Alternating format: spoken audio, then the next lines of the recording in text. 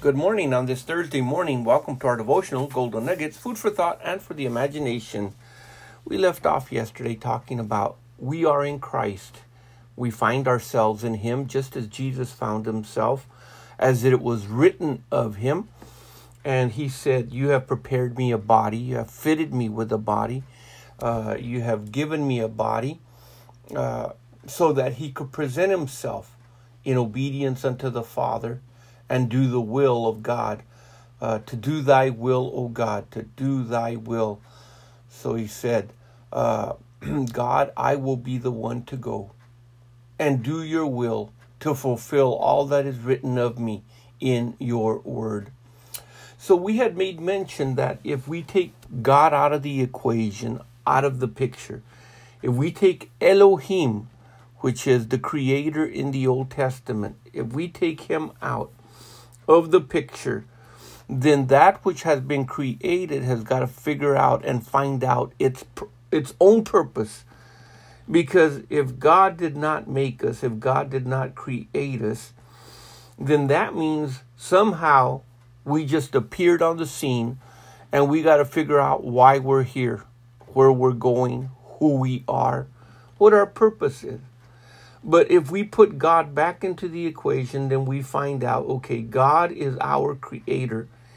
He has given us the manufacturer's manual to find out how we operate. Man was not created for worry. Man was not created for pain. Man was not created for sin. Man was not created for death. All of these things came because of the fall. All of these things came because of his sin. Man was not created for disappointment. He was not created to abandon his children. He was not created to beat his spouse. Man was not created to steal, to rob, to kill. Man was not created to violate God's commands, but he was created to be obedient and to do his will.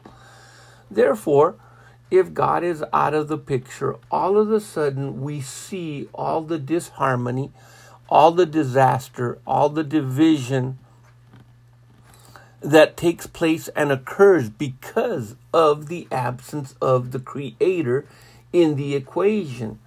And of course, there's a whole lot more to it. But let's still look at the New Testament. Let's find ourselves once again a little bit more, as we did earlier in Ephesians chapter 1 from verse 1 to 7. Let's look at Ephesians chapter 1 verse 8 onward. And if we find the word we find the word us, we find the word our, then we know it's talking about us. Paul was talking about us as believers.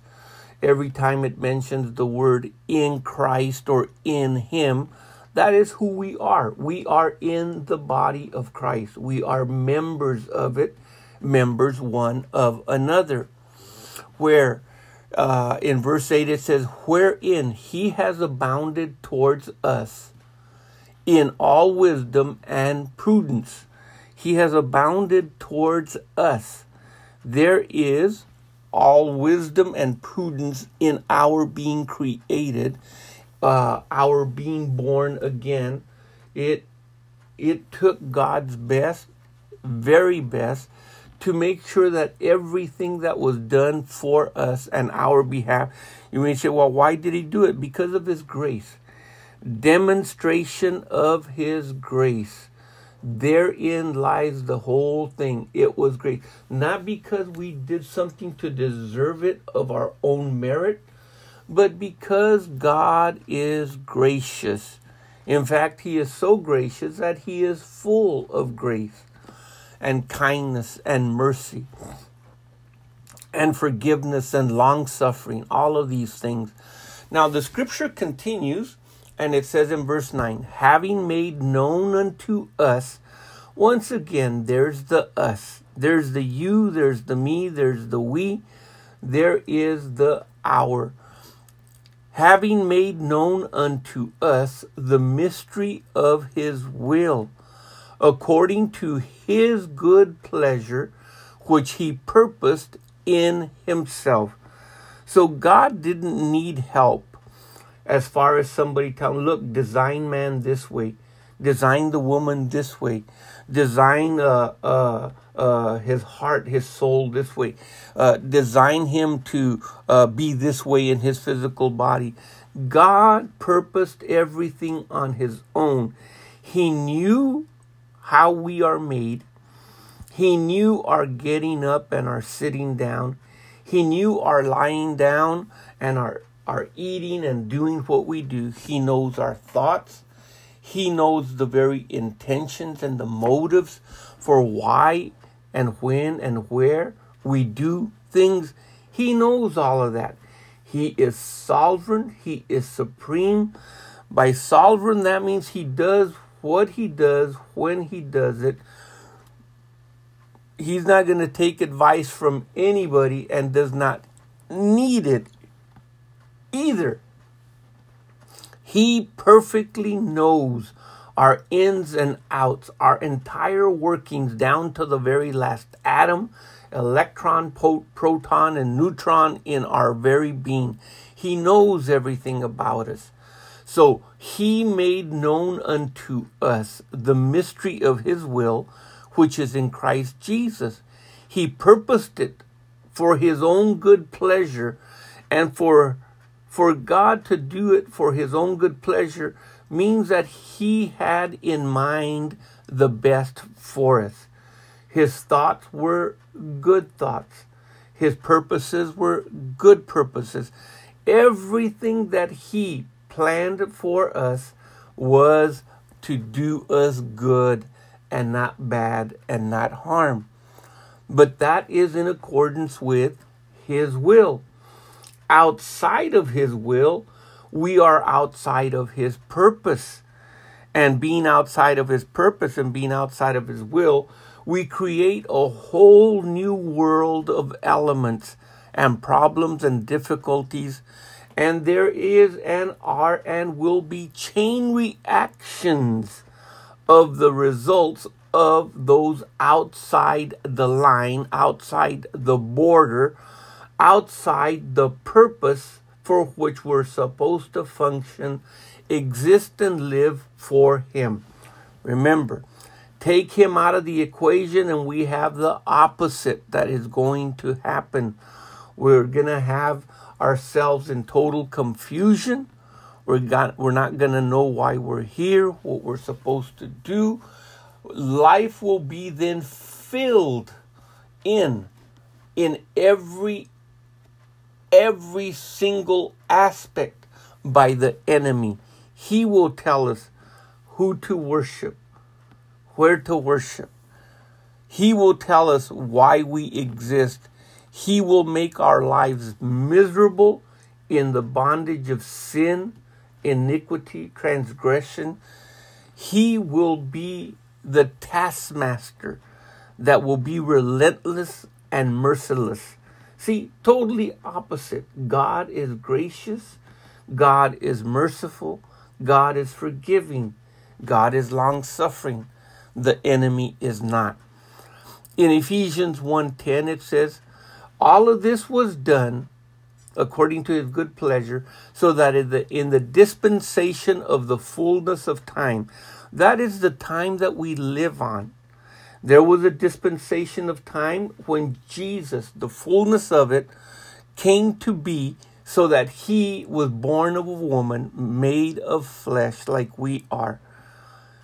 There is a dispensation now. It's called the church age.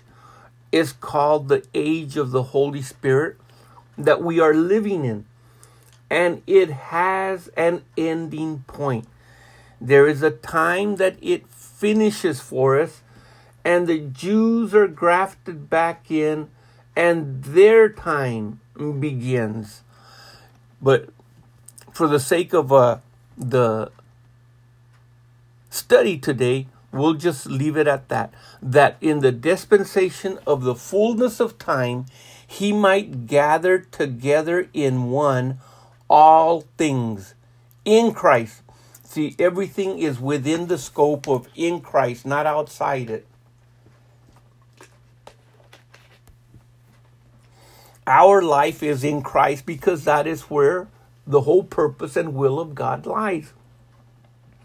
Knowing beforehand that man would fall, knowing beforehand, before he even created man, that he was going to high treason God, he was going to betray him, God had already a plan.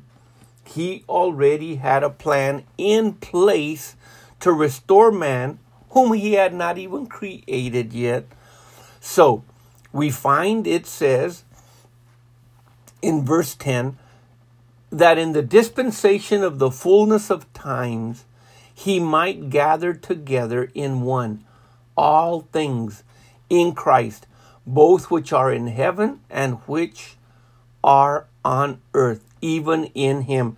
Now, when you read the end of the book of Revelation, heaven comes down to earth, literally in the New Jerusalem, so that he might gather together in one all things, all the heavenly things, all the things of the realm in the new heaven and in the new earth are now collectively now part of the earth, because that is where Christ is going to reign forever and ever and ever.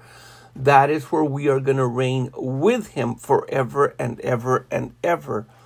Now, important to understand that if God is out of the picture, and this is just an introduction to what we will be talking about tomorrow, but if God is out of the picture, then that means we also take everything that is an absolute that is in God. He is the only one and only true God. He is the one and only true creator.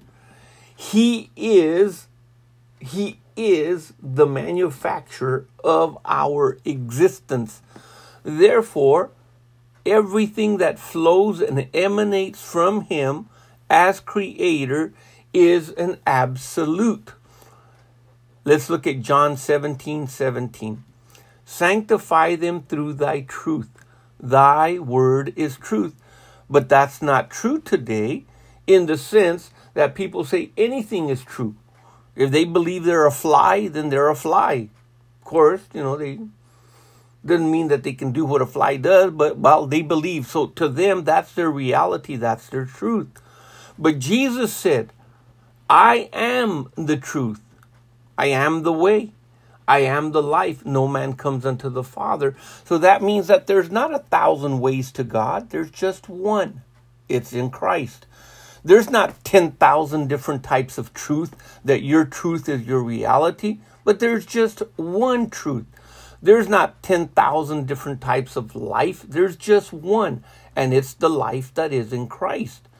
And to believe that we can come to God any other possible way, whether it's through our works, whether it's through any other type of religion, is a mistake, because Jesus says it has to be through me. Now, if we take the Creator out of the equation, if we take God out of the picture, if we take the very first verse of the entire Bible, in the beginning, God created the heavens and the earth. If we take that out, then man has to substitute that with evolution. I came from, non-existent things. There was a big bang explosion, and all of a sudden, as time passed by, I came into existence.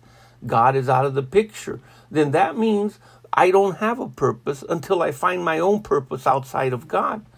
I don't have a true God because he doesn't exist. Therefore, I have to invent and make my own God or gods, which are not the true God. If I don't know the way for the existence of my life, I will create my own way, or one will be created for me by someone other than God. And of course, it's the same thing for our lives. But anyway, I see that our time is up.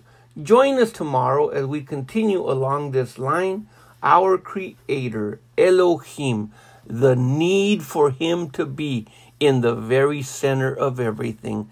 But until then, the Lord richly and fully bless you. Keep looking up. Our Redeemer and redemption draweth nigh. Be blessed in the mighty name of Jesus. Amen.